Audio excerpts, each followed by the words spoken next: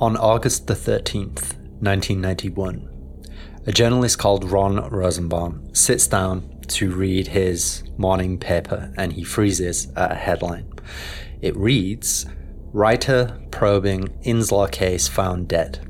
Now, Rosenbaum is a relatively well-known writer. He used to have a column in the New York Observer. He currently writes for Slate, and he also believes that the entire Palestinian people are engaged in an ongoing project of ritual murder against citizens of the State of Israel, against Jews. However, Rosenbaum at this time, 1991, he'd been on friendly terms with the dead writer in question. The dead writer's name was Danny Casolaro, and Danny had been chasing a wild story that he was convinced was going to make his career as an investigative journalist. Rosenbaum had been there to, offer advice and the occasional reality check. So the wild story that Danny was chasing, as Ron Rosenbaum said, was, quote, enough to drive a sane man to madness. It revolved around this incredibly complex, protracted legal dispute between the US Department of Justice and a software firm called Inslaw. Inslaw was owned by an ex-NSA spook called Bill Hamilton.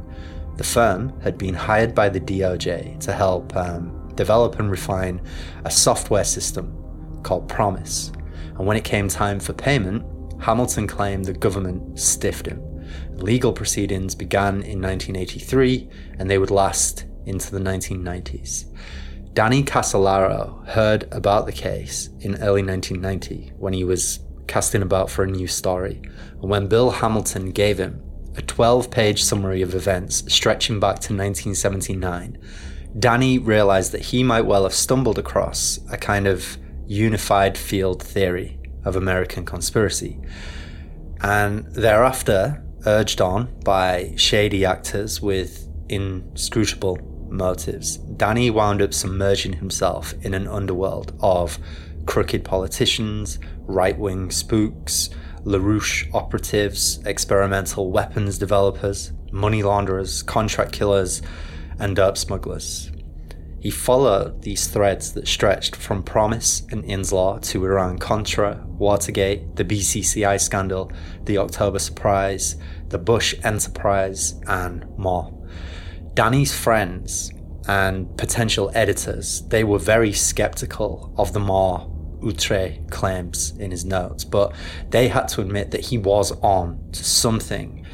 The 1980s, don't forget, were a dirty time, even by the standards of American politics. Reagan had promised that it was morning again in America, but to a lot of journalists in DC, it always felt a little bit closer to 13 o'clock.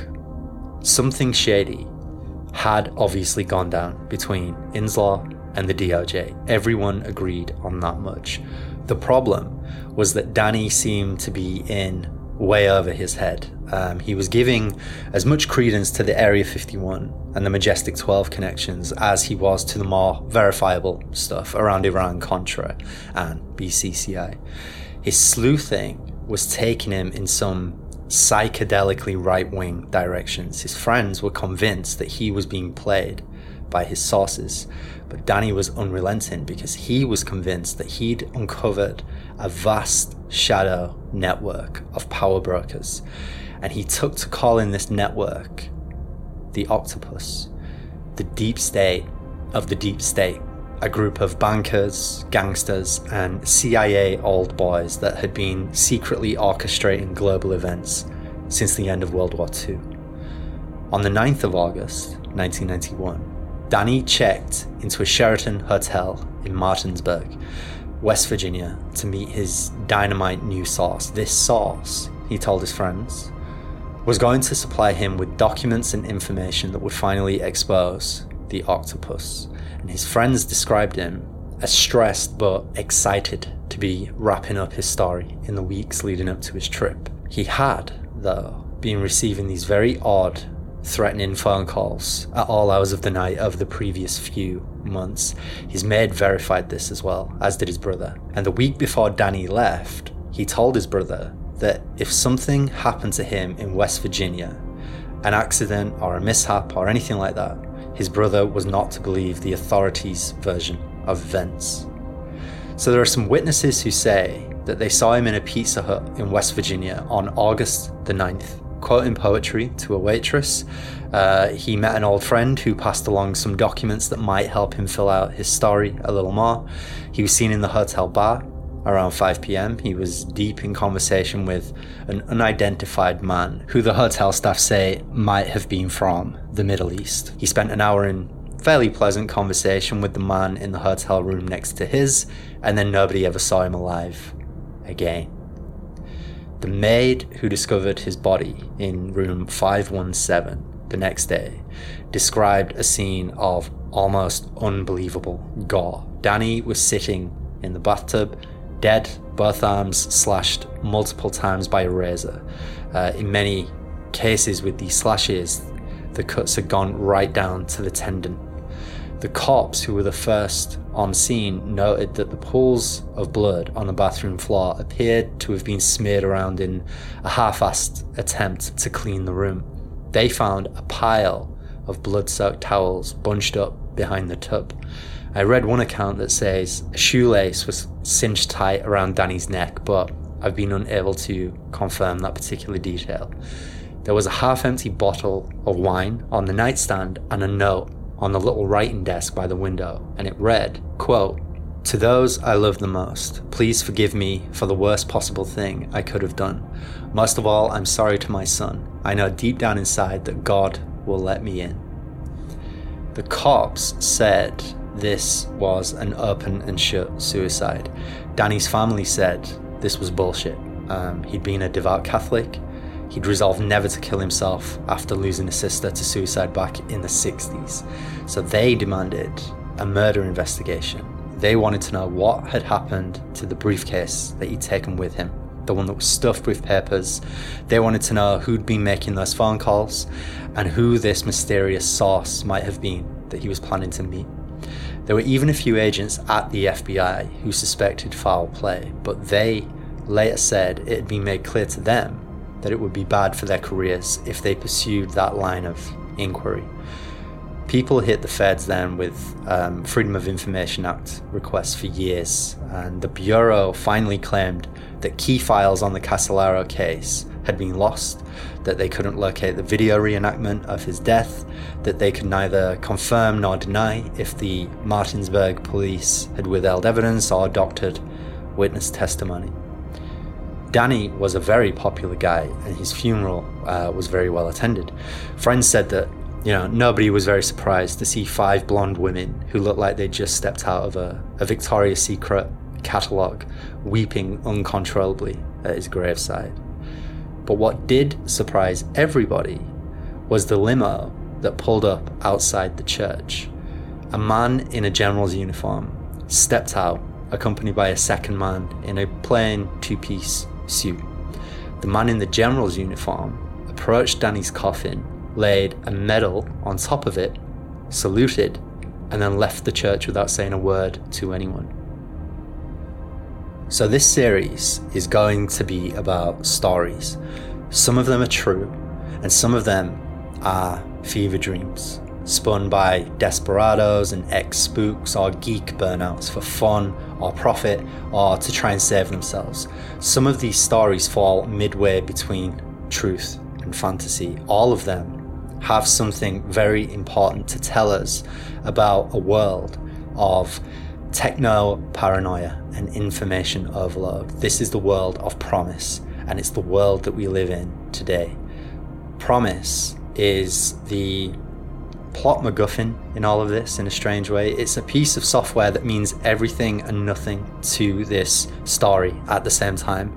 Promise is going to be our route in. So in this first installment, we're going to focus primarily on what it was and what it did, and discuss why it was worth stealing and why it was worth killing for, because there are a trail of bodies connected to the tale of Promise, Inslaw, and Danny Casolaro. So to really do this subject justice, we are going to have to do a lot of looping back and forth across time. So our narrative will begin in the late 60s, early 70s, and it will take us right up to September 10th, 2001. And joining me in this endeavor is my boy, the mysterious Mr. Ben Ghazi. We are now in the hunt, searching for the undying octopus. I had a dream about this place.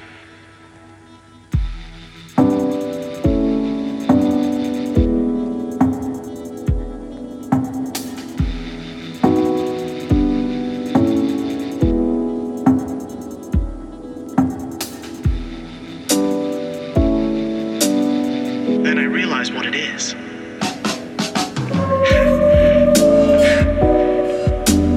There's a man. I can see him through the wall.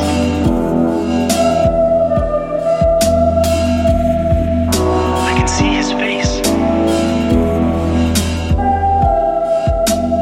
I hope that I never see that face outside of a dream.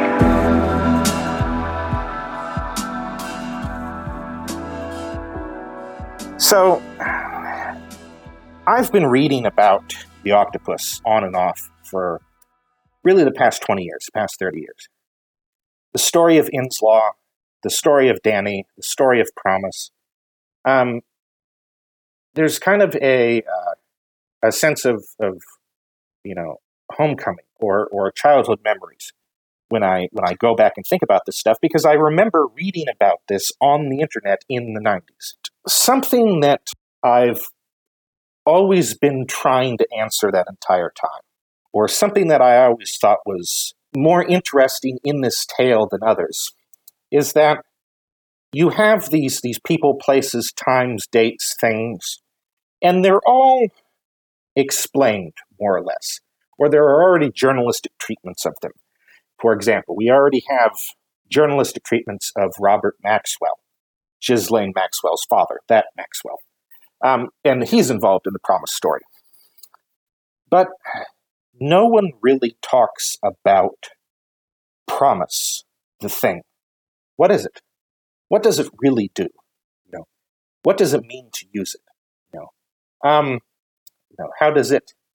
What's its basic operation? How was it sold? Who did they actually sell it to? As I thought about it, again over the years, I kind of had to take it on faith or inference what Promise did. I recall first discovering the story of Promise and Inslaw and the octopus and Danny Casolaro maybe a year or two after 9/11, and I was way, way too young to understand the names, the connections, the underlying politics of it all. So it took me a while, to sort of rediscover it and familiarize myself with all the key players and, all the cogs and whatnot.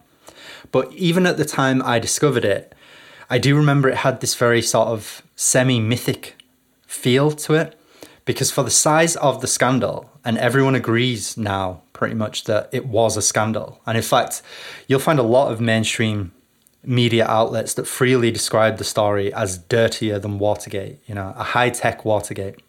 I think because of the sheer complexity and scale of it, if half the allegations are true, so many powerful people are on the hook, and implicated here, that it boggles the mind.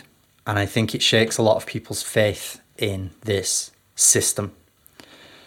But one thing that I always struggled with was actually getting my head around what Promise actually, was. Because in a lot of sort of mainstream accounts, and this is not necessarily a criticism, but tech can be quite dry, and it can be quite hard to get your head around. And so usually it's just described as tracking software that was stolen, and it's left at that. But it's more than that, it's more than just tracking software. And I hope what we're going to achieve as we go along through this series is explaining how Promise, adapted and developed and evolved. And hopefully illustrate that this story is why it's an onion. There are many layers to it. It's more than just stolen tracking software. Let's peel back that onion. Let's talk about how that is central, I think, to the story of the octopus. You can't understand, as much as anyone can understand, the octopus without understanding PROMIS. You won't make sense of why Danny Casolaro ended up being suicided without having a conceptualization of the software that Inslaw designed and then had stolen from them. I mean, you've explained it to me before because I'm very tech illiterate mostly. PROMIS actually isn't anything especially sinister necessarily, like by itself. Like the basic program is used in a lot of different industries, even today. Is that right? So PROMIS is an acronym. It stands for Prosecutors Management Information System. This is the full name of the computer application. It was released to the public in the mid-70s. This is what was written by, or rather, this is the first version of the PROMIS that ends up becoming famous later.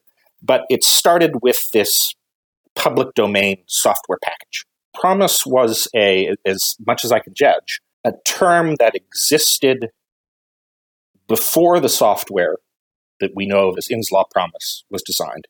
I actually have a sound clip here from a ACM conference on the history of personal workstations. Now, this was held in 1986, so we're already a couple of years into the lawsuit between Inslaw and the Justice Department. Now, the guy speaking is called Jan Schultz, and he's given a talk about the history of the family of PROMIS software, And when he developed his version of PROMIS in the late 60s, he was focused on data management and administration, and this was for hospitals. But he goes on to say that we realized very quickly there was a potential for PROMIS software far broader than medicine alone, which in hindsight,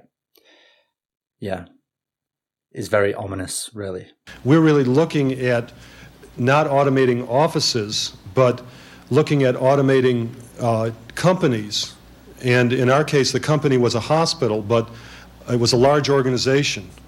And we were trying to build tools that could match the variety of the organization so that the tool had to have enough complexity in it to be able to control the organization. So it had to be able to maintain the variety of the organization within it. And so that really defined a fairly complex sort of a computer system that had to be able to do that. We were interested in interaction and not programming for the users of our system. And PROMIS as a term still exists today. If you go to Wikipedia and you type in PROMIS, you actually get a listing of different implementations of PROMIS. And I'll read those out because it kind of shows just how this is a thing that was already in other industries and stayed in industries. We have Patient-Reported Outcomes Measurement Information System, which is a program by the NIH. Problem-Oriented Medical Information System, that was developed by the University of Vermont. Police Real-Time Online Management Information System, that was used by the Australian Federal Police. Program Resources and Outcome Management Information System, that's used by the Head Start, the kindergarten people. When Inslaw sat down and said, we're going to release a piece of software and name it PROMIS, they were making a statement to the information technology world at the time that this is an entry into what is already a field of types of software, that they're going to manage your information, whatever that information happens to be, according to familiar guidelines. But again, INSLAW, which itself stands for Institute for Law and Social Research, they were, as the name suggests, they were interested in law and social research. So naturally, the version of PROMIS that they wrote was for the legal profession, and explicitly in one aspect of the legal profession, that of the district attorney's offices. So the prosecutor's management information system is, as the name suggests on it, is a form of what is called case management software. So if you can imagine that as someone moves through the judicial system, that's the case. Someone commits a crime, the crime is investigated, it's brought or not brought to trial, so on and so forth. That case goes through a lot of different layers. It involves a lot of different people. In a way, it's its own little mini octopus. And PROMIS itself was designed to, alleviate the burdens that began to stack up in the 70s. The district attorney's offices, they were covered up with cases. They didn't have enough resources. They weren't able to bring cases to trial in a fast enough fashion, and would have to dismiss charges due to speedy trial requirements. They were just flat out overloaded. INSLAW wrote a series of 21 position papers or articles on PROMIS and what the intentions were for the program and how it was going to be used and its test markets. And one of the initial test markets was the Washington, D.C. District Attorney's Office. So PROMIS comes in and is able to make the prosecuting of those misdemeanor cases orders of magnitude more effective. They're able to take the cases to trial and get an outcome. Of course, what they want is a guilty outcome. Again, the purpose of the DA's office here is to produce criminals. The efficiency is more important than any sort of notion of justice. Yes, exactly. Well, justice itself is about the process. It's not about the outcome. So PROMIS is brought in as a solution to this backlog of cases that's built up in the legal system, or at least it's been developed with that in mind, that it'll be very useful in kind of streamlining the administrative side of things. What we need to point out, though, is that at this point, as INSLAW are working on this version of PROMIS, this technically isn't the spooky PROMIS. This is kind of, to put it crudely, this is kind of like PROMIS version 1, I suppose. It's an interesting bit of software, but it's certainly, it's not really anything that's going to grab any kind of deep state operators' attention or anything like that. But it's a very effective kind of administrative tool, I suppose would be the way to put it. Yes, that is quite true. And again, this is a public domain piece of software that really INSLAW produced on contract from the Law Enforcement Assistance Administration, the LEAA, which was a sub-department of the Justice Department that was spreading money around, trying to find good ways to bring computers to the justice system. Because again, we're talking about this is the early 1970s, and this is as the 70s are grinding on. So something important happens in kind of the life cycle of INSLAW. And had the Law Enforcement Assistance Administration continued as its own little sub-department, there really would never probably be an INSLAW case. And PROMIS would have taken, I think, a very different direction.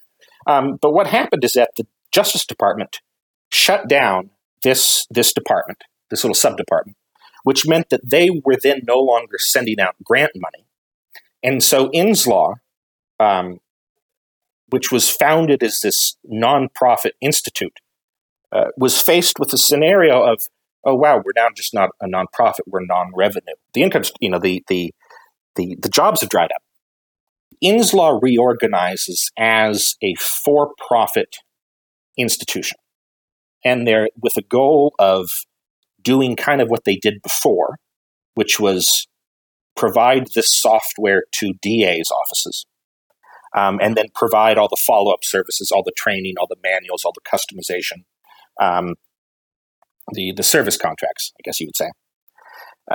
But Inslaw recognized that to really be successful in this, they couldn't just be a maintenance shop for a public domain piece of software. This is something that it's in public domain. Anyone can modify it, sell it, trade it, barter it, whatever. It is free to the public for public use. They realized that they needed something proprietary, something that was just theirs, something that would be special, but not just appear to be special, but actually to be special. Because during the period of time when they were working for the LEAA, they're gaining greater familiarity with the software as it's used in the field. So they're building up competencies and use cases. So they have an idea for a proprietary promise, and we'll call this Promise 2. Just to differentiate it from the old public domain promise. Promise 2 was supposedly around 3 million lines of COBOL code. COBOL is a programming language that is used almost exclusively in these large database administration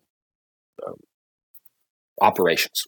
These 3 million lines of enhancements were things that were added onto the existing public domain software. These are intended to be, and they sold them as, these are proprietary enhancements. Inslaw owns all the intellectual property rights to these, and taking a piece of public domain software and bolting on a new module to it, or re-engineering it, or rewriting it, that's a common practice, and that is entirely acceptable. So the notion of Inslaw taking this public domain thing and really turning it into something very new and very different, that was entirely a reasonable goal that they had. But again, they wanted to have something special, because there were other people and other companies that were trying to do this same thing, of releasing software for the security services to manage their law enforcement cases, essentially. Yeah. One of the names of the other pieces of software that will come up in around the discussion of Promise is a piece of software called DA Lite. Delight. DA Lite, or Dalite, is especially significant in this story because there was a guy called Lowell Jensen, and he was the Associate Attorney General. Now, he heavily promoted DA Lite, or Dalite, to around 60 DA's offices, and he promoted it as a far superior case management software to Promise. We're trying to avoid, again, getting into the weeds with names and connections in this first episode because Promise is the star. But put a pin in DA Lite and Lowell Jensen because they are going to be reappearing. So again, it was Inslaw was releasing this Promise 2 to be a competitor to these existing options, and hopefully to capture the entire market. Inslaw had predicted the market about $3 billion in revenue off of this market if they had achieved the penetration that they desired. And to get this much market share, they presented a piece of software that was a generational leap and almost an entirely a new evolutionary branch. So what kind of stuff could this new version of Promise do that the early version couldn't? I'm very glad you asked. Importantly, I want to bring up that already in the earlier version, were a number of really cool things. Like, again, being able to track a case, really a person, as they move through the justice system.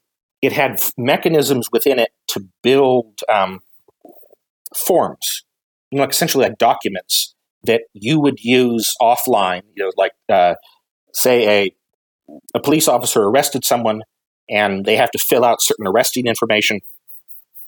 PROMIS had within it, even in this old version, mechanisms to create, to create and enhance that process.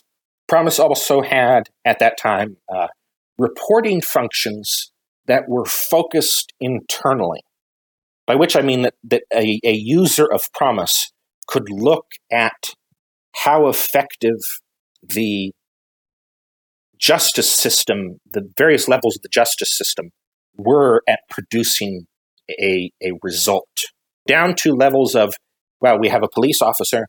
How many of these police officers' cases were they involved in? How many actually make it to court? How many of these court cases come up with guilty? How many are dismissed? Whatever. How many times has this witness been called and that they've actually shown up? How effective are different departments in prosecuting, arresting, what have you, processing. So it was very much a thing that you could use to make your district attorney's office so much more efficient. Yeah.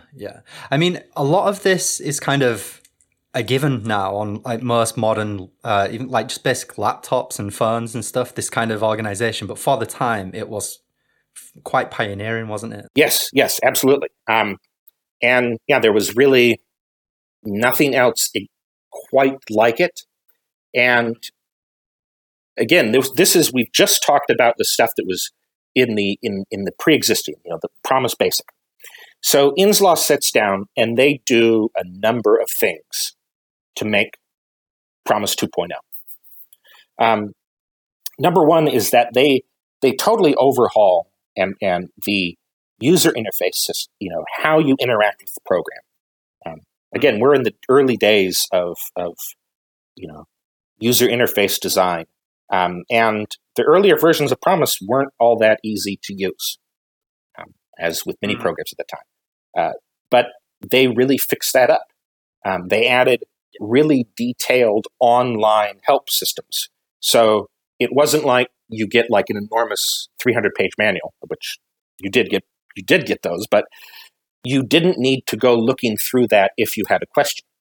You could just press a key on your keyboard and PROMIS would, by the context of where you would ask the question from, say, okay, what do you need help on? And this is really important because one of the aspects of PROMIS that was sold to as it was sold to the district attorney's offices is that this is how you de-skill this justice process. So without PROMIS, you would need to have skilled, experienced, trained lawyers and high-level staffers that were digging through all this massive documentation and putting it together just right so that it can go through the legal system. Because again, the legal system is it's about the process, not really the end goal. And there were a lot of places where you could get snagged up and fouled up, which would result in, again, cases being dismissed or you not being able to bring all the charges that you wanted to bring, or would have to bring lesser charges, whatever. So having this people with the skill and experience and ability, that's expensive. And so in the grand tradition of capitalism, it's, okay, well, how can we use a machine to make a complex job less complex? In the briefing papers that Inslaw put together to market PROMIS, they say that the software was a huge success in the DC prosecutor's office. And they go on to say, quote, Promise is synonymous with facts, over 170 of them for every single case. With access to these data, prosecutors in high-volume jurisdictions can achieve technologically the same detailed knowledge of their caseload and operational problems that small-town prosecutors acquire as a matter of course with regard to their relatively light workloads.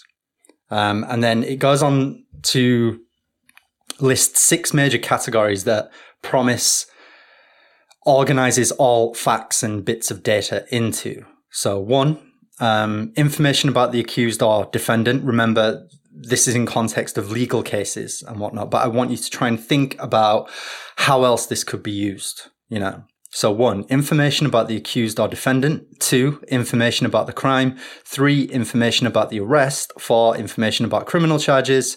5, information about court events. 6, information about witnesses.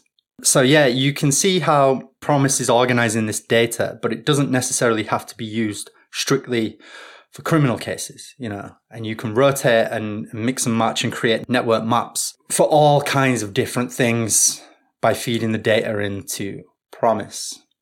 That is very, very useful. And I'll also just include this as well. Again, try and think of how this might be applied in different contexts outside the legal system.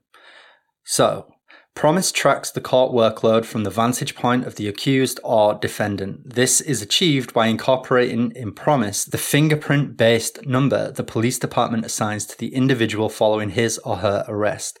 This identification number is used again by the department if the same individual is subsequently arrested. Through this number, prosecuting attorneys accumulate criminal history files on offenders and note incidents of recidivism. And then, finally, Promise tracks from the vantage point of the court proceedings. This is accomplished by including in Promise the docket number the court assigns to the case pending before it. With this number, prosecutors trace the history of any formal criminal action from arraignment through final disposition and sentencing and account for the separate fate of each count or charge. There's also the account of Michael Riconosciuto as well. Now, we'll be talking about him much, much more in episodes to come. Remember, this episode will focus purely on the software. But he said this about Promise. This package worked, okay? I mean, it really and truly worked. And when I got my first copies of it and ran it up, I was dumbfounded. And there was also Harry Martin of the Napa Valley Sentinel. Now, he was referring to an Israeli software package that he'd used, but it had Promise code in it, and he said this: it had the capability to deal with the complete military structure and who's who and what's what. I mean, it even got down to almost the number of shoelaces, how many handguns, how many bullets for those handguns, everything. It gets into numbers and details, and that's what this software has this tremendous power to do. To do this, you know, one of the ways that Promise adapted was, again, better user interface, better help system. The entire code base itself was really overhauled, and lots of bug fixes, quality of life improvements, optimizations. Again, the Inslaw had years of now experience with the software, and so they were able to rewrite large portions of it. Involved in this rewriting of the code base was that there was a generational leap at this time in computing technology. Things went from what were called, essentially 16-bit mini computers, 16-bit machines, to 32-bit. I guess to condense that down to an analogy, I guess we could actually point to, this was brought up in the bankruptcy case, of imagine you have a jet-powered plane compared to a prop plane.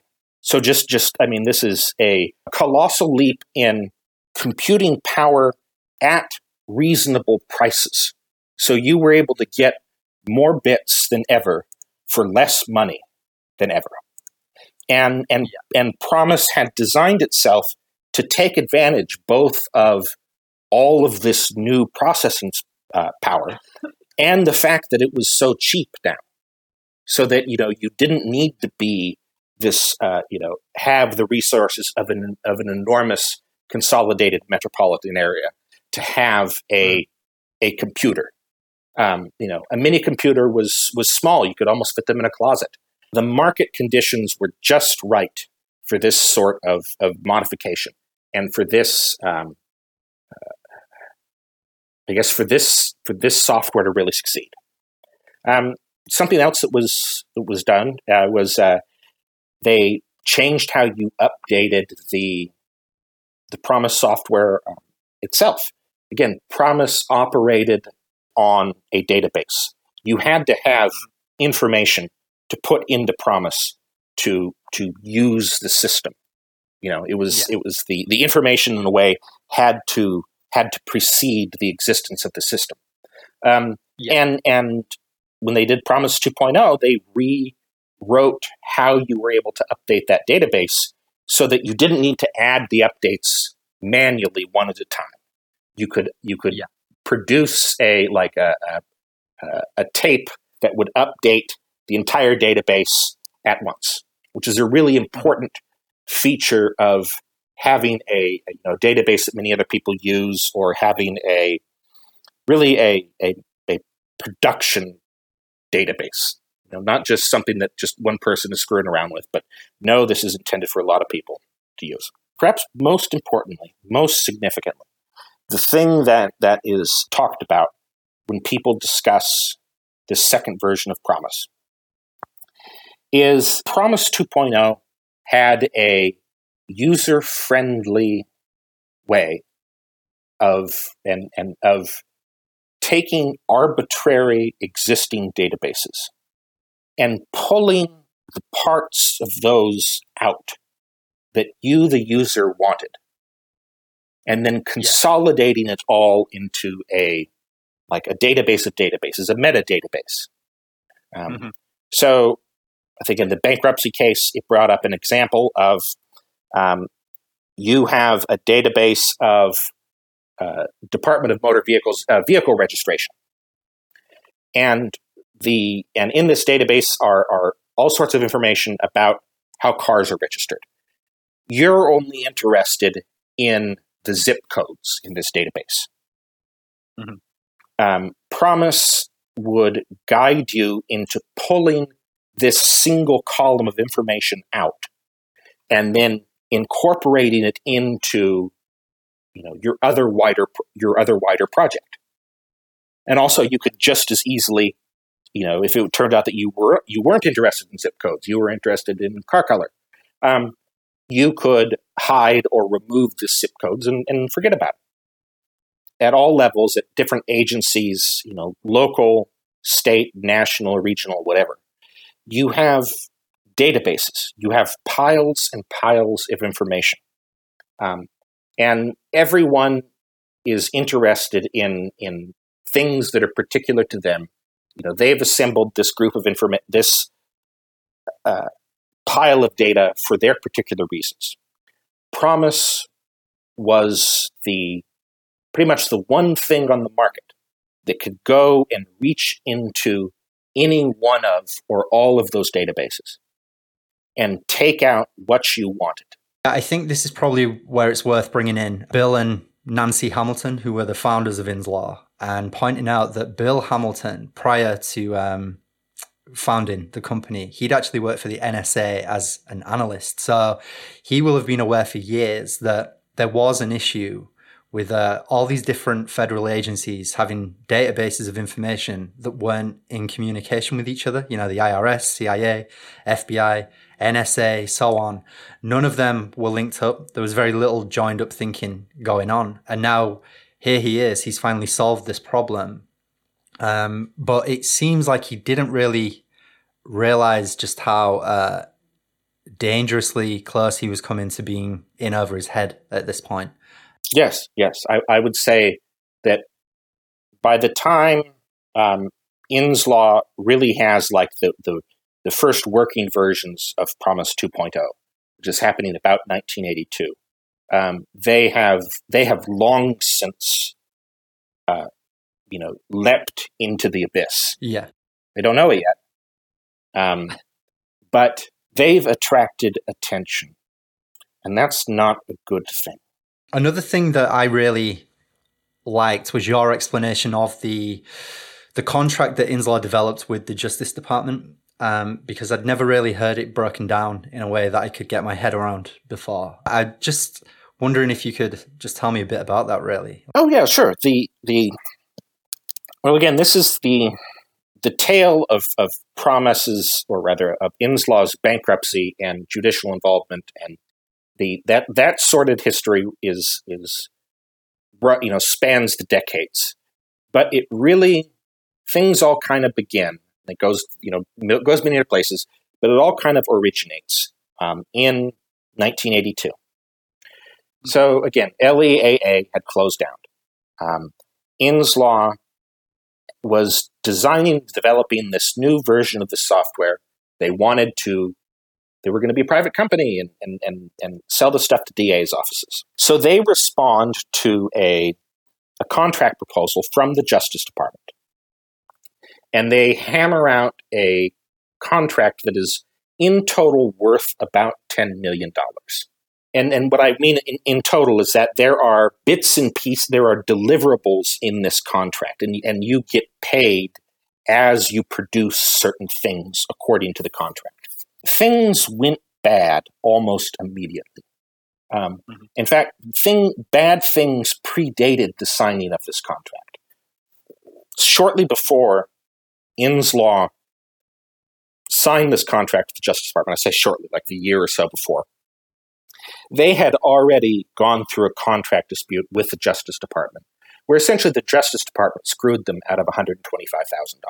And I think that is really the moment when the beasts, that's when they start to smell blood in the water.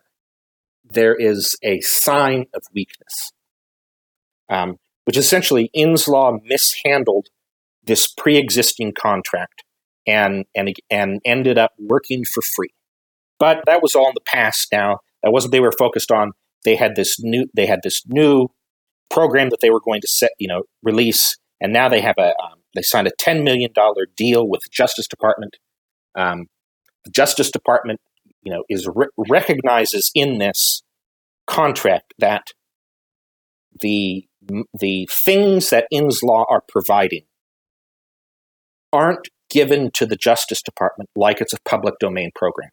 No, this is a proprietary piece of software that you are being allowed to use according to the terms of this agreement. Yeah, he's leasing his copyrighted modifications to the Justice Department, essentially. And I think the deal was to install it in 42 offices of U.S. attorneys. Is that right? And yes, exactly. And the signs of problems were there immediately.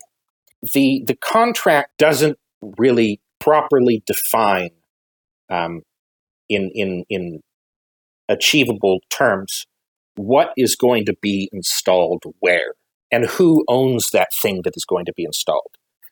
There's aspirational aspects of the contract. I think one of them is you see this brought up is Inslaw. They were going to release a version of Promise for what were then called word processors. A word processor was just an early an early general purpose computer that was just designed for word processing. At the time that Inslaw signed this and went into this, they were under the impression that, there's just stuff in this contract. It's really just formality. It's not actually part of the real deal. This thing is going to be subject to, some revisions down the road. Because the ask for that, make this version of Promise for these word processors, it was absurd on the face of it. This is a new version of software that you're asking to be engineered for an old version of hardware. It's not going to work. And from what I've read is that this, and there were other things like this, of where Inslaw was led to believe that this really wasn't the point of the contract. The point of the contract was to develop this software, get it up to a point that the Justice Department liked it, and then blow it out onto all of these machines. I think what's fairly clever as well is this thing of them paying on achievement, paying by objectives met. It meant then that Inslaw had to take out loans in order to keep itself solvent, which sets up trouble further down the road, but we'll get to that.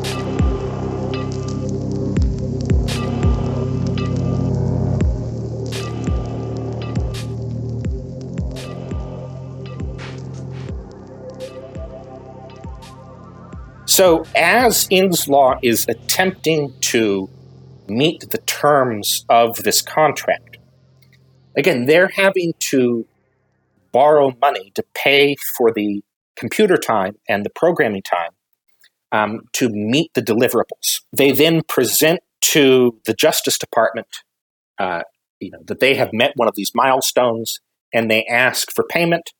And like the earlier contract that preceded this one, the Justice Department tries to screw them essentially every step of the way. They dicker about the terms. They don't pay. They make absurd claims. So something to understand here is that Inslaw gets this contract to deliver certain things about an overhauled promise. The way that they choose to answer the objectives in this contract is to supply portions of Promise 2.0. So in a way, the Justice Department isn't aware of Promises 2.0's existence until the Hamiltons begin to use Promise 2.0 to satisfy this contract they have open with the Justice Department. When the Justice Department sees and experiences, sees this other software and is able to use it, they then begin to try and assert their own proprietary claims to the software, saying that, well, geez, because we paid you, to this was a contract software job. You gave us this software to meet this objective. That means we essentially have the intellectual property rights to this software you've given us. Which was, again, that was already decided in the beginning, was that, no, the Justice Department didn't have this.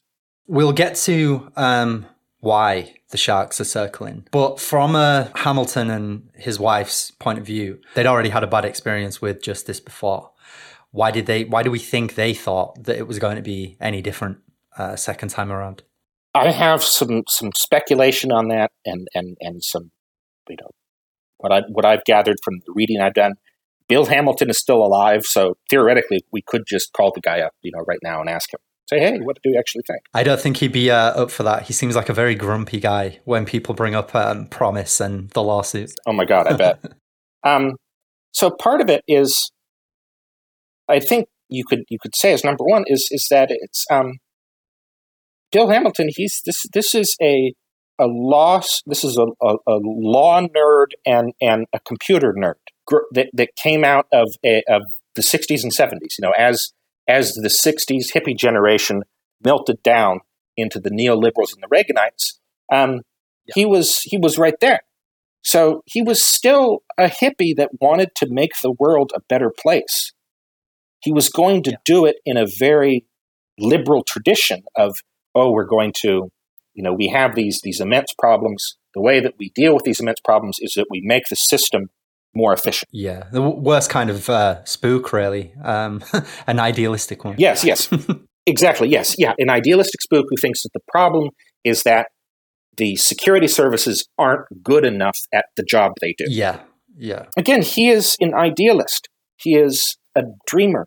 He is trying to make the world a better place. He has a mission that goes beyond, in a way, just making money, or just selling a piece of software, or signing a contract. Again, it was the they should have known from the first screw job that there couldn't be any loose ends at all. He was a total insider prior to all of this happening. And it seems like he thought he would be protected to some extent by the fact that he'd worked for the NSA, that he still played tennis and went to dinner parties with people who were enmeshed in that world still. Yeah, protected by and rewarded by. Yeah. That he was going to be seen that again, he is bringing light to the darkness. The district attorney for Washington D.C. is so depressed that they're having to dismiss simple possession and drunken public cases. That they can't send really the people at the bottom of the social heap to prison fast enough. And here, Bill steps in with Promise 2.0, and with this again, the light that banishes the darkness. So with that kind of almost messianic worldview, it's easy for some of these details to get left behind, to get forgotten. But it's ultimately on these details that the Justice Department,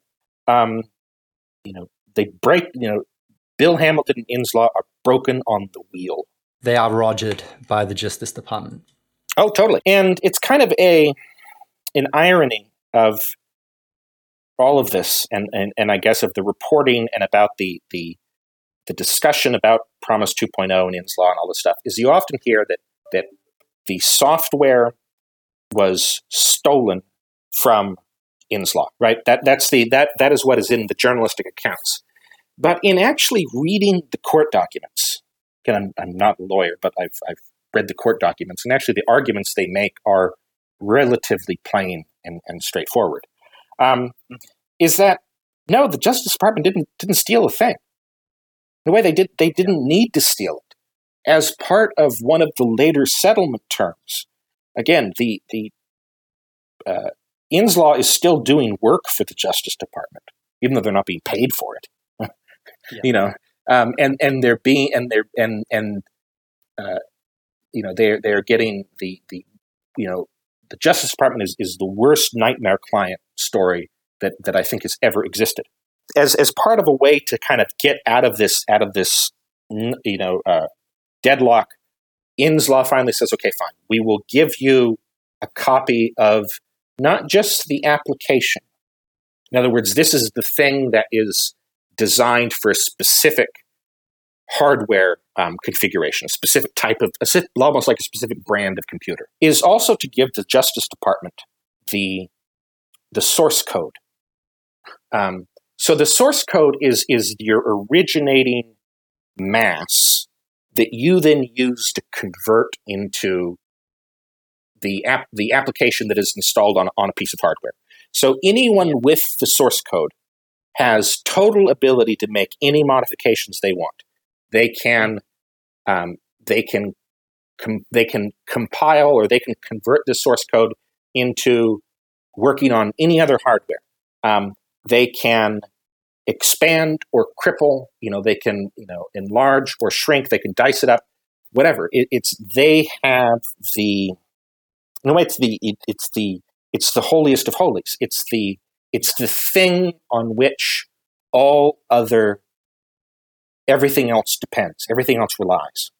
So we have in the legal history that in 1983, Inslaw hands over to the Justice Department a complete copy of the Promise 2.0 or source code. Jesus. So in a way, it's like, we talk about theft. It's like, no, there wasn't any theft.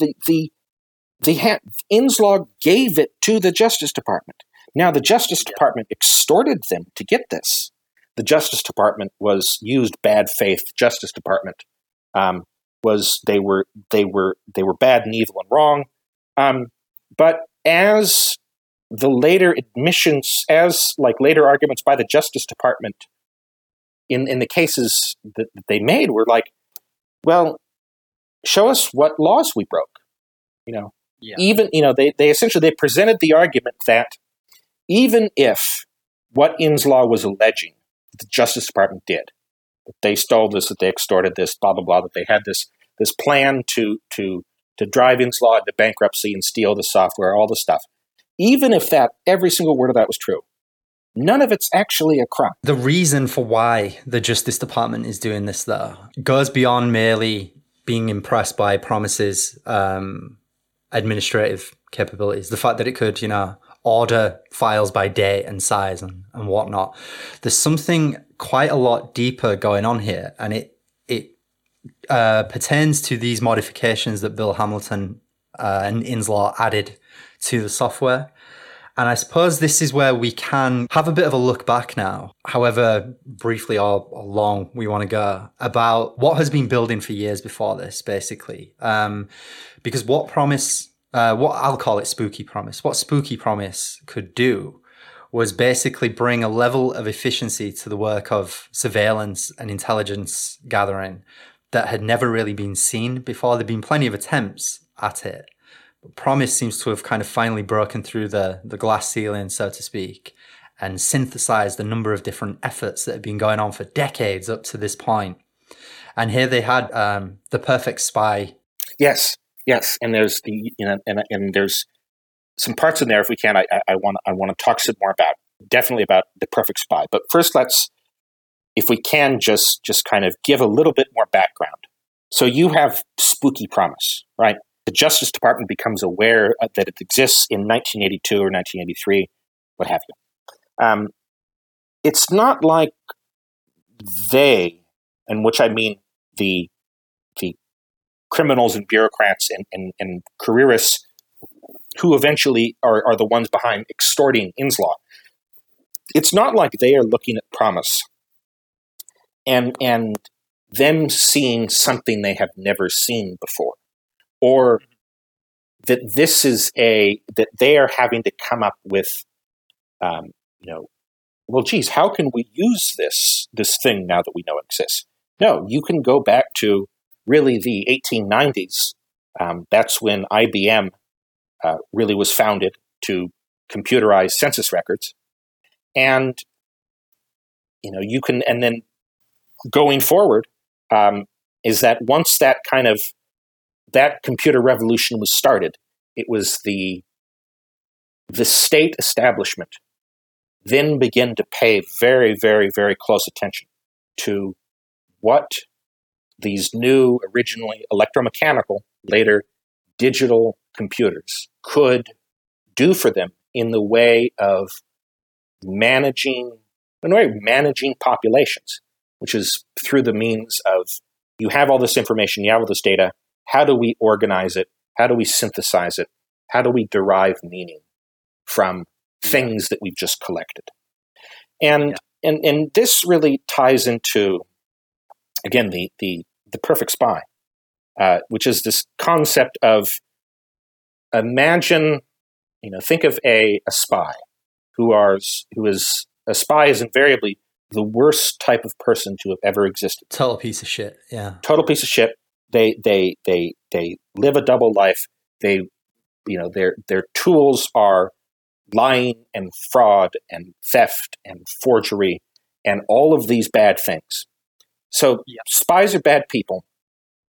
World history is full of spies being bad people. Everyone knows that they're bad people. But we have to use them just because what they can do is so powerful. And so there is always a pushback of, well, how do we control the spy? How do we control simply like a pathological liar?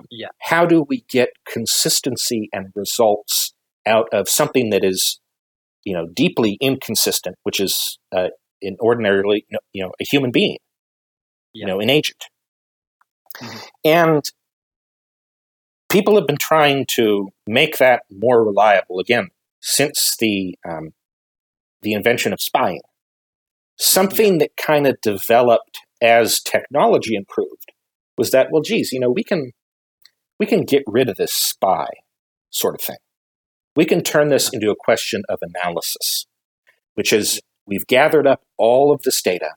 We then run it through this program, which sorts it, which sorts and purifies the data according to to certain metrics we set, and then we have this report, and then we can act upon the report.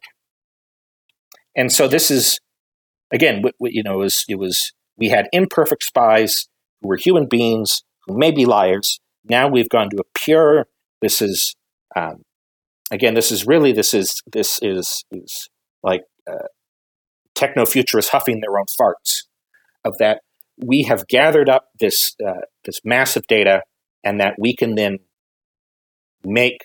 predict the future based upon. Yeah, I mean, this is very much of a pace with what you were saying earlier about this ongoing sort of change that was happening on a broader level. So I think we mentioned it in the 5th Casino episode, but Stanfield Turner at the CIA was a huge champion of analysis and data gathering rather than using actual guys on the ground working undercover or infiltration, stuff like that. It was part of a broader sentiment that was shared amongst the intelligence community that computers and data collection and covert surveillance were going to be the way forward rather than, hands-on spy work.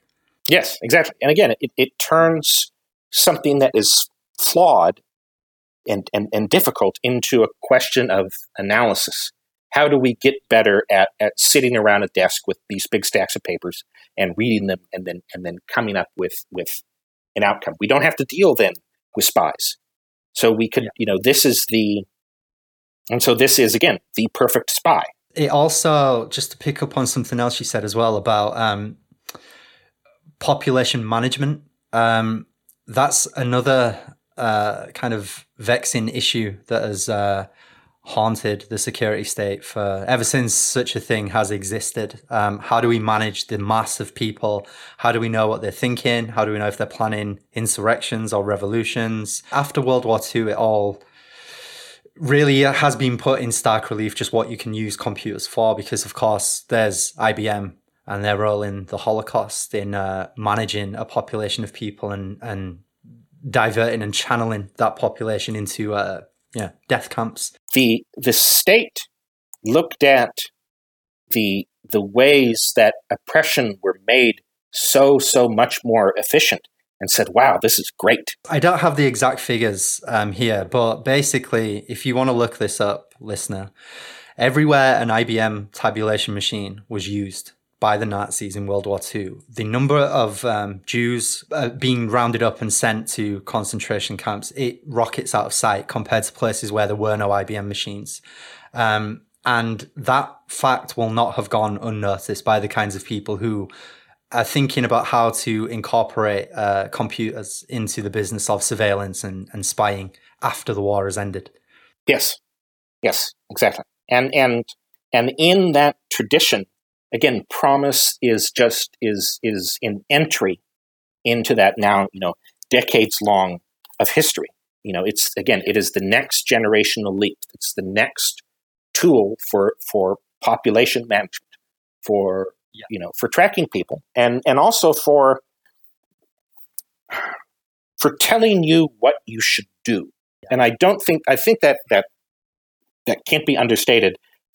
Just what a powerful aspect, and really what the reason why all these district attorneys' offices then wanted this software is because once you had all the information on your population in place, in PROMIS, once it had digested everything, you could then, according to certain parameters, again, PROMIS would tell you what the hot spots and cold spots were.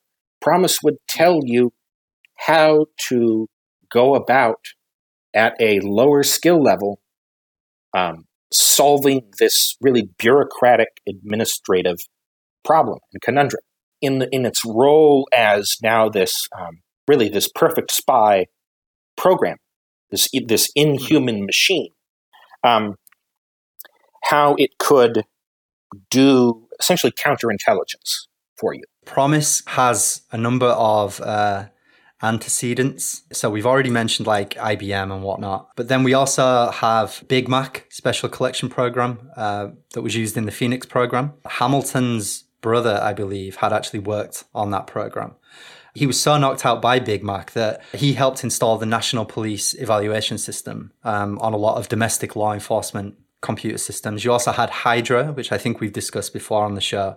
That was a joint CIA FBI database, and that compiled information about subversives, and it tried to predict where unrest and, radical political activity was going to be most intense during the 1960s and the early 70s.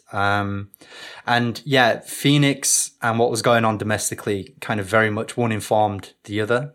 And it was all part of this counterintelligence, the search for like perfect counterintelligence, which is basically a scam, I suppose. But there's a lot of money at stake. And so the race had been on for years at this point to develop like a perfect computer program. And just because I've been determined to mention this, there was also the Simulmatics Corporation, which has been called a kind of forerunner of Cambridge Analytica. The company aimed to create simulations of human behavior based on data collection and automated analysis that would predict everything, from consumer choices to how people were going to vote in elections to counterinsurgency in Vietnam. They got invited to take part in the Phoenix program as well.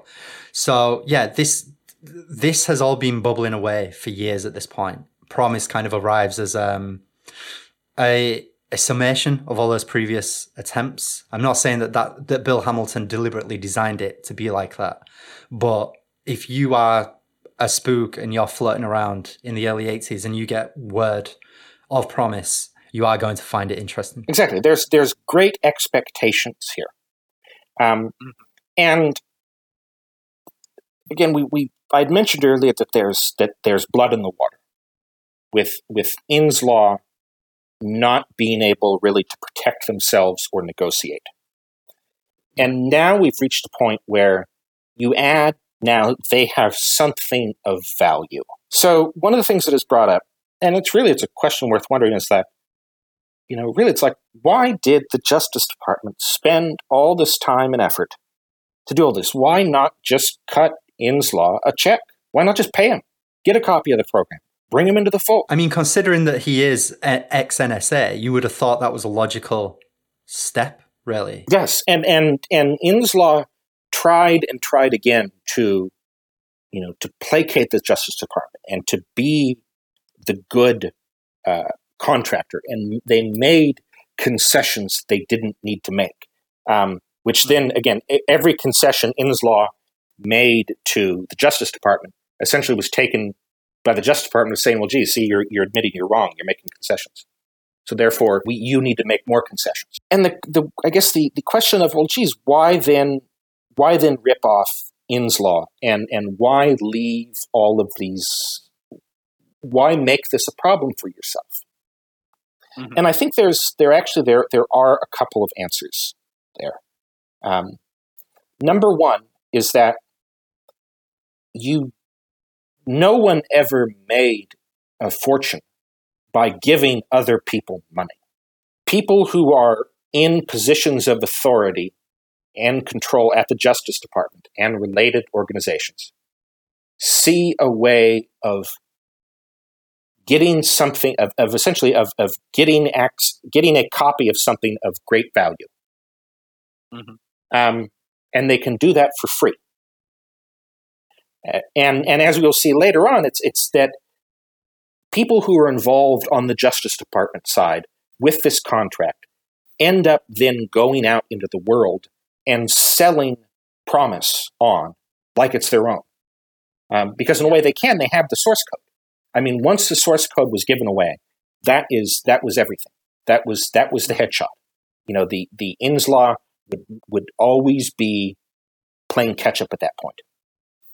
Yeah. So again, if your goal is to go out there with this software and make a lot of money, then one of the ways you do that is by not paying the people who invented the software.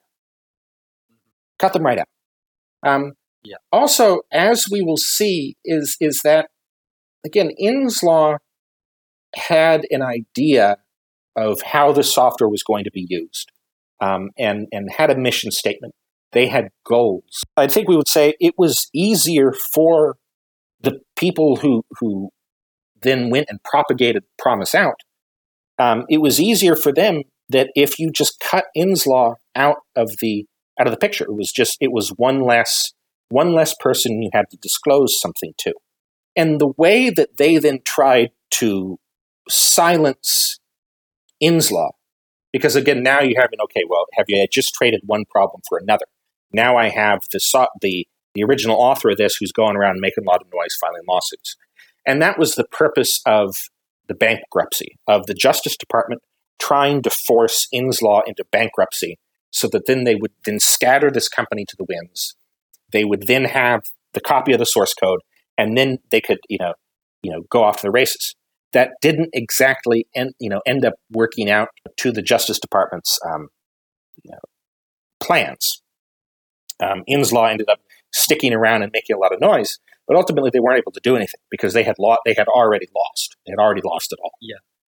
One major reason why they didn't want to include Hamilton and Inslaw in what was going on, the plans they had for it anyway, is this issue of the trapdoor that they installed in the versions of Promise that they were selling around the world. Now we'll be getting deeper into who they were exactly as this series goes along. But the key claim, what makes this, I suppose, more than just a run-of-the-mill case of theft and fraud, is the fact that supposedly Promise was stolen by what we might call emissaries of the beast, emissaries of the octopus.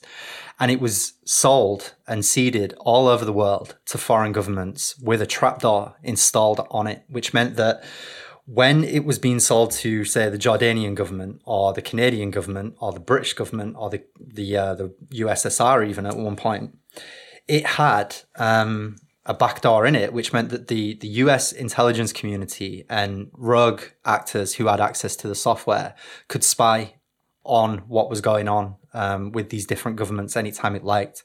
And they were also selling copies of this backdoored Promise to financial institutions as well. Places like Deutsche Bank are mentioned, Bank of America, BCCI, lots of the spookier sort of institutions. They also bought backdoored versions of Promise, and the intelligence community was using this to follow money around the world. By the way, this is not without precedent. In fact, you have an anticipation of the Promise story when you look at the case of Crypto AG. And this was a company from Switzerland that created cryptography machines, And it turned out that after World War II, the CIA and West Germany's intelligence agency, the Gehlen organization, basically, had secretly purchased Crypto AG. I think they bought it for about $6 million. And they set up something called Operation Rubicon. And as part of this, they were flogging these Crypto AG encryption machines and, cipher machines around the world. And what they weren't telling people is that these machines had already been broken. And the CIA and West German intelligence could read everything that was being put into them, which is essentially the key contention of the entire Promise story, the Inslaw affair. That is the central plank. That's what makes it more than just your average government bureaucratic nightmare. Yes, exactly. All of this stuff of the theft, the making money, all that stuff orbited a central goal, and that was to gain intelligence on others. So really, it was a spy plot. You have this analytical tool that is then going to be deployed to surreptitiously provide information to its controllers. Yeah. But the question is, well, what information? How is this stuff going to be accessed? from looking at that, from considering that, I think, to gain some additional insight, it's you consider that, again, the strength of PROMIS wasn't in any one or more or in all of the databases that it individually had access to. Because in a way, it's one of the things that made this system so successful is that you took existing information that in some cases could be totally innocuous. Vehicle registration, library books people have checked out, bank records, criminal history, education history, blah, blah, blah. You then gather all of that up, and then you look for trends and search within all these pieces of information. So it's really it's the individual databases themselves. I see that as that's a small take in a way. It's who cares? Even if you did come up with I have a list of all of the pay records for the people that were in the secret police. But ultimately, it's like, well, okay, what do you then propose to do with that? Yeah. And so I don't see PROMIS as an espionage tool as it being strictly how do we get access to their databases. No, there's something much more clever going on there. So when you use PROMIS, right, when you use any search engine, you have to realize you are, by the process of you asking questions and getting answers, tells as much about you yourself that you learn in information. So what I mean by that is, okay, say you've set up a friendly government with a copy of PROMIS. You've trained them onto how that you can load in any database you want and select all the fields you want, and that you can then, because again, PROMIS is online, it's real time, you can access it, it's friendly, you can then begin to really kind of just roll around in all this possibility. Effectively, it's kind of the way that Google will build up an impression of you as a consumer based on what you search for, what you shop for, and will supply you with like ads and stuff like that, based on what you've been looking at on the internet. Absolutely. And so I think what was being, or at least this is something we can talk about much later about the what PROMIS meant to different people. But I think at the core of it, what PROMIS was actually harvesting was the information on how it was being used. To sort of nail down what were rival governments and enemy states, what are they concerned with? Like, what are they looking into? What do they know? You can get a picture of not just what's important, but also what are the gaps or what are the weaknesses and strengths of the person who is using the tool. Again, to go from Google, Google search, you search for blue jackets. Mm-hmm. It's like, well, why didn't they search just for jackets or black jackets?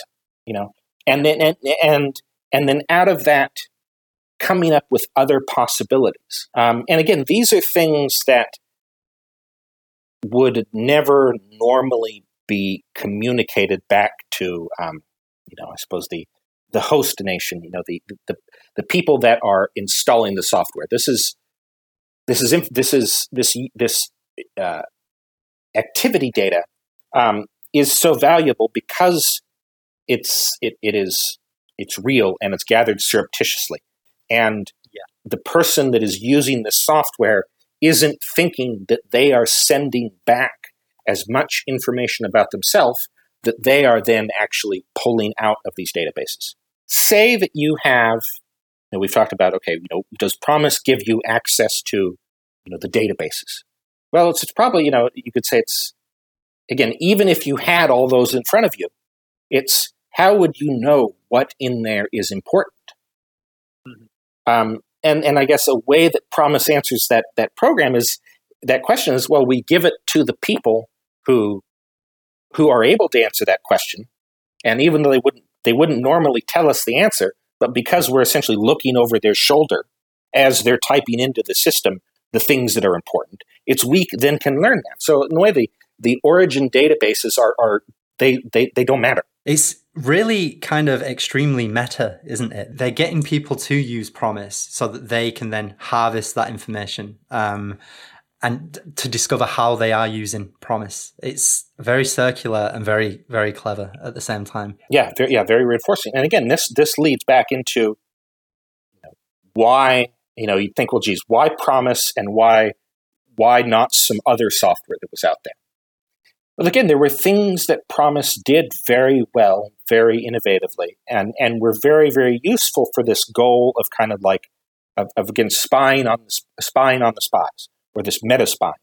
Of, again, you could use Promise to re-engineer your workflows for all levels of your essentially your counterintelligence programs, or your data analysis programs, or how that information was gathered, to make greater use of Promise and to gain those greater efficiencies. Well, all you're doing is you are further exposing more and more and more information to the people who have access to this trapdoor. Yeah. So, I mean, to give the listener an idea of what the implications of this are, I mean, we mentioned Google before. If you think about this kind of like Google for spooks, but at the same time, you have the access that Google has to what's going on behind all the search terms. You can kind of see every other thing that they're connected to, what they're up to, who they're speaking with and whatnot.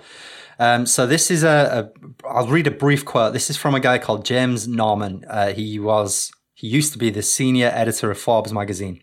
This is an interview that he was doing with a guy called Jim Quinn on WRRK Pittsburgh radio station, I presume. Quinn and him are talking about Danny Casolaro and the Inslaw affair and the spread of the proliferation of this bugged Promise software around the world. Norman says this, which is very interesting. Let's start with the early 80s when Bill Casey came into the office in the CIA under Ronald Reagan. That's when our government decided to embark on this amazing and extremely unbelievably successful effort to spy on the world's banks. We did it. We have been spying on world banking transactions for more than a dozen years now, using the bug software, by which he means Promise, and bugged computers that let our NSA, which is the global intelligence arm of the government, basically surveil wire transfers all over the globe. So if you have that level of access to a bank and its clients and customers, you can figure out so much based on where they're sending money, who they're sending money to, what they're prioritizing with their transactions and their investments. It basically gives you an incredible kind of three-dimensional look into an individual's life, or you can scale it right up to a corporation or even a nation state's sort of plans and priorities and concerns, Yes, absolutely. And again, part of Promise's strengths, particularly in the version that was designed by, that was developed by Inslaw, was that it was intended to have applications in fields outside of the district attorney's office. They had intended for it to be used by banks and by prison systems and by anyone essentially that had a whole bunch of information that they needed to move around and track and do things with.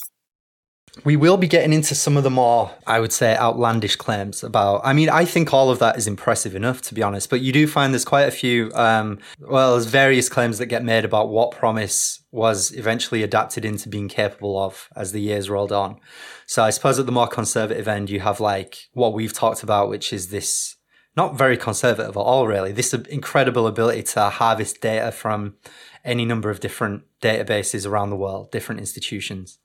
At the extreme end, you have claims that, the Israelis added like an artificial intelligence mod to it so that they could remotely turn on and turn off gas supplies to Palestinian houses, which I know there are programs that are capable of doing that. I'm just saying Promise specifically. But I've even seen like the more sort of fringier elements of the 9/11 truther community say that a version of Promise was used to hijack the airliners and crash them remotely into the World Trade Center. So I guess what we'll be concerned with more and more as this series goes along is sort of thinking about these bigger claims that have been made about it. So I just want to find, I guess, at the outset here, first part of the series, do you have a take on that? Do you think anything is more likely than anything else? I think, almost you have to consider each of the little stories, to go back and look at those and say, okay, what exactly are they claiming? And you kind of have to do a degree of interpretation, realizing that, okay, so you have someone is telling this story and they are compressing or expanding certain sections, or they are jumping over others. So the actual what Promise did in the context of the scenario might not actually make it through to the to the normal account. And again, something that we have on our plate for the future is, now that we've kind of discussed what Promise can actually do, what it is in its context of the security state, our estimations of the spies who sent it out there, what they wanted, can we then use those to really, can we make sense of all the stories? Now that we have a better understanding of Promise, now can we, do we have a better understanding of the octopus? Do you know what was so strange then? When you said octopus, it kind of did that thing that the Colonel's voice does in Metal Gear Solid 2 when it goes brrr, like that. It freaked me out a little bit. I think that certainly we'll kind of be testing some of the bolder claims about its capabilities, like as we go along. I would say at the outset, I definitely think it's important to remember that if Promise was adapted in the right ways and enough adaptations were made to it, through the late 80s into the 90s, effectively you would end up at a point where it's not really Promise anymore. It's become its own thing, The book that I told you about, Secret Government, they claim towards the end of that book that the NSA now use Promise software on some of their satellites, which, I mean, that's a statement so vague that it could basically mean anything, really. So it's almost, it's a Ship of Theseus question. Could you explain that for listeners who don't know what that is? I definitely know what that is, by the way. Ship of Theseus. I guess it's a paradox of Theseus has a ship. He sets sail. On the course of his journey, he replaces the sails, he replaces the rigging, he replaces the planking. Gets a new anchor on it, so on and so forth. So then, at the end of the journey, is Theseus's ship still the same thing that it was when he started the journey?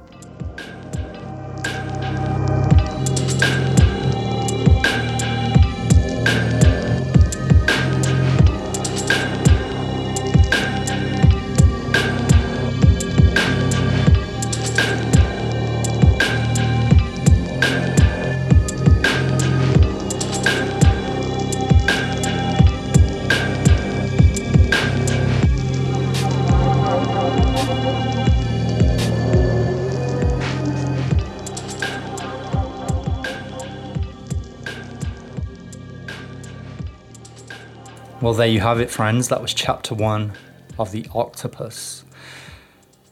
I hope you have a better idea of what Promise was, what it is, in fact. And with that in mind, we can now use Promise as almost like the mystery bus in Scooby-Doo.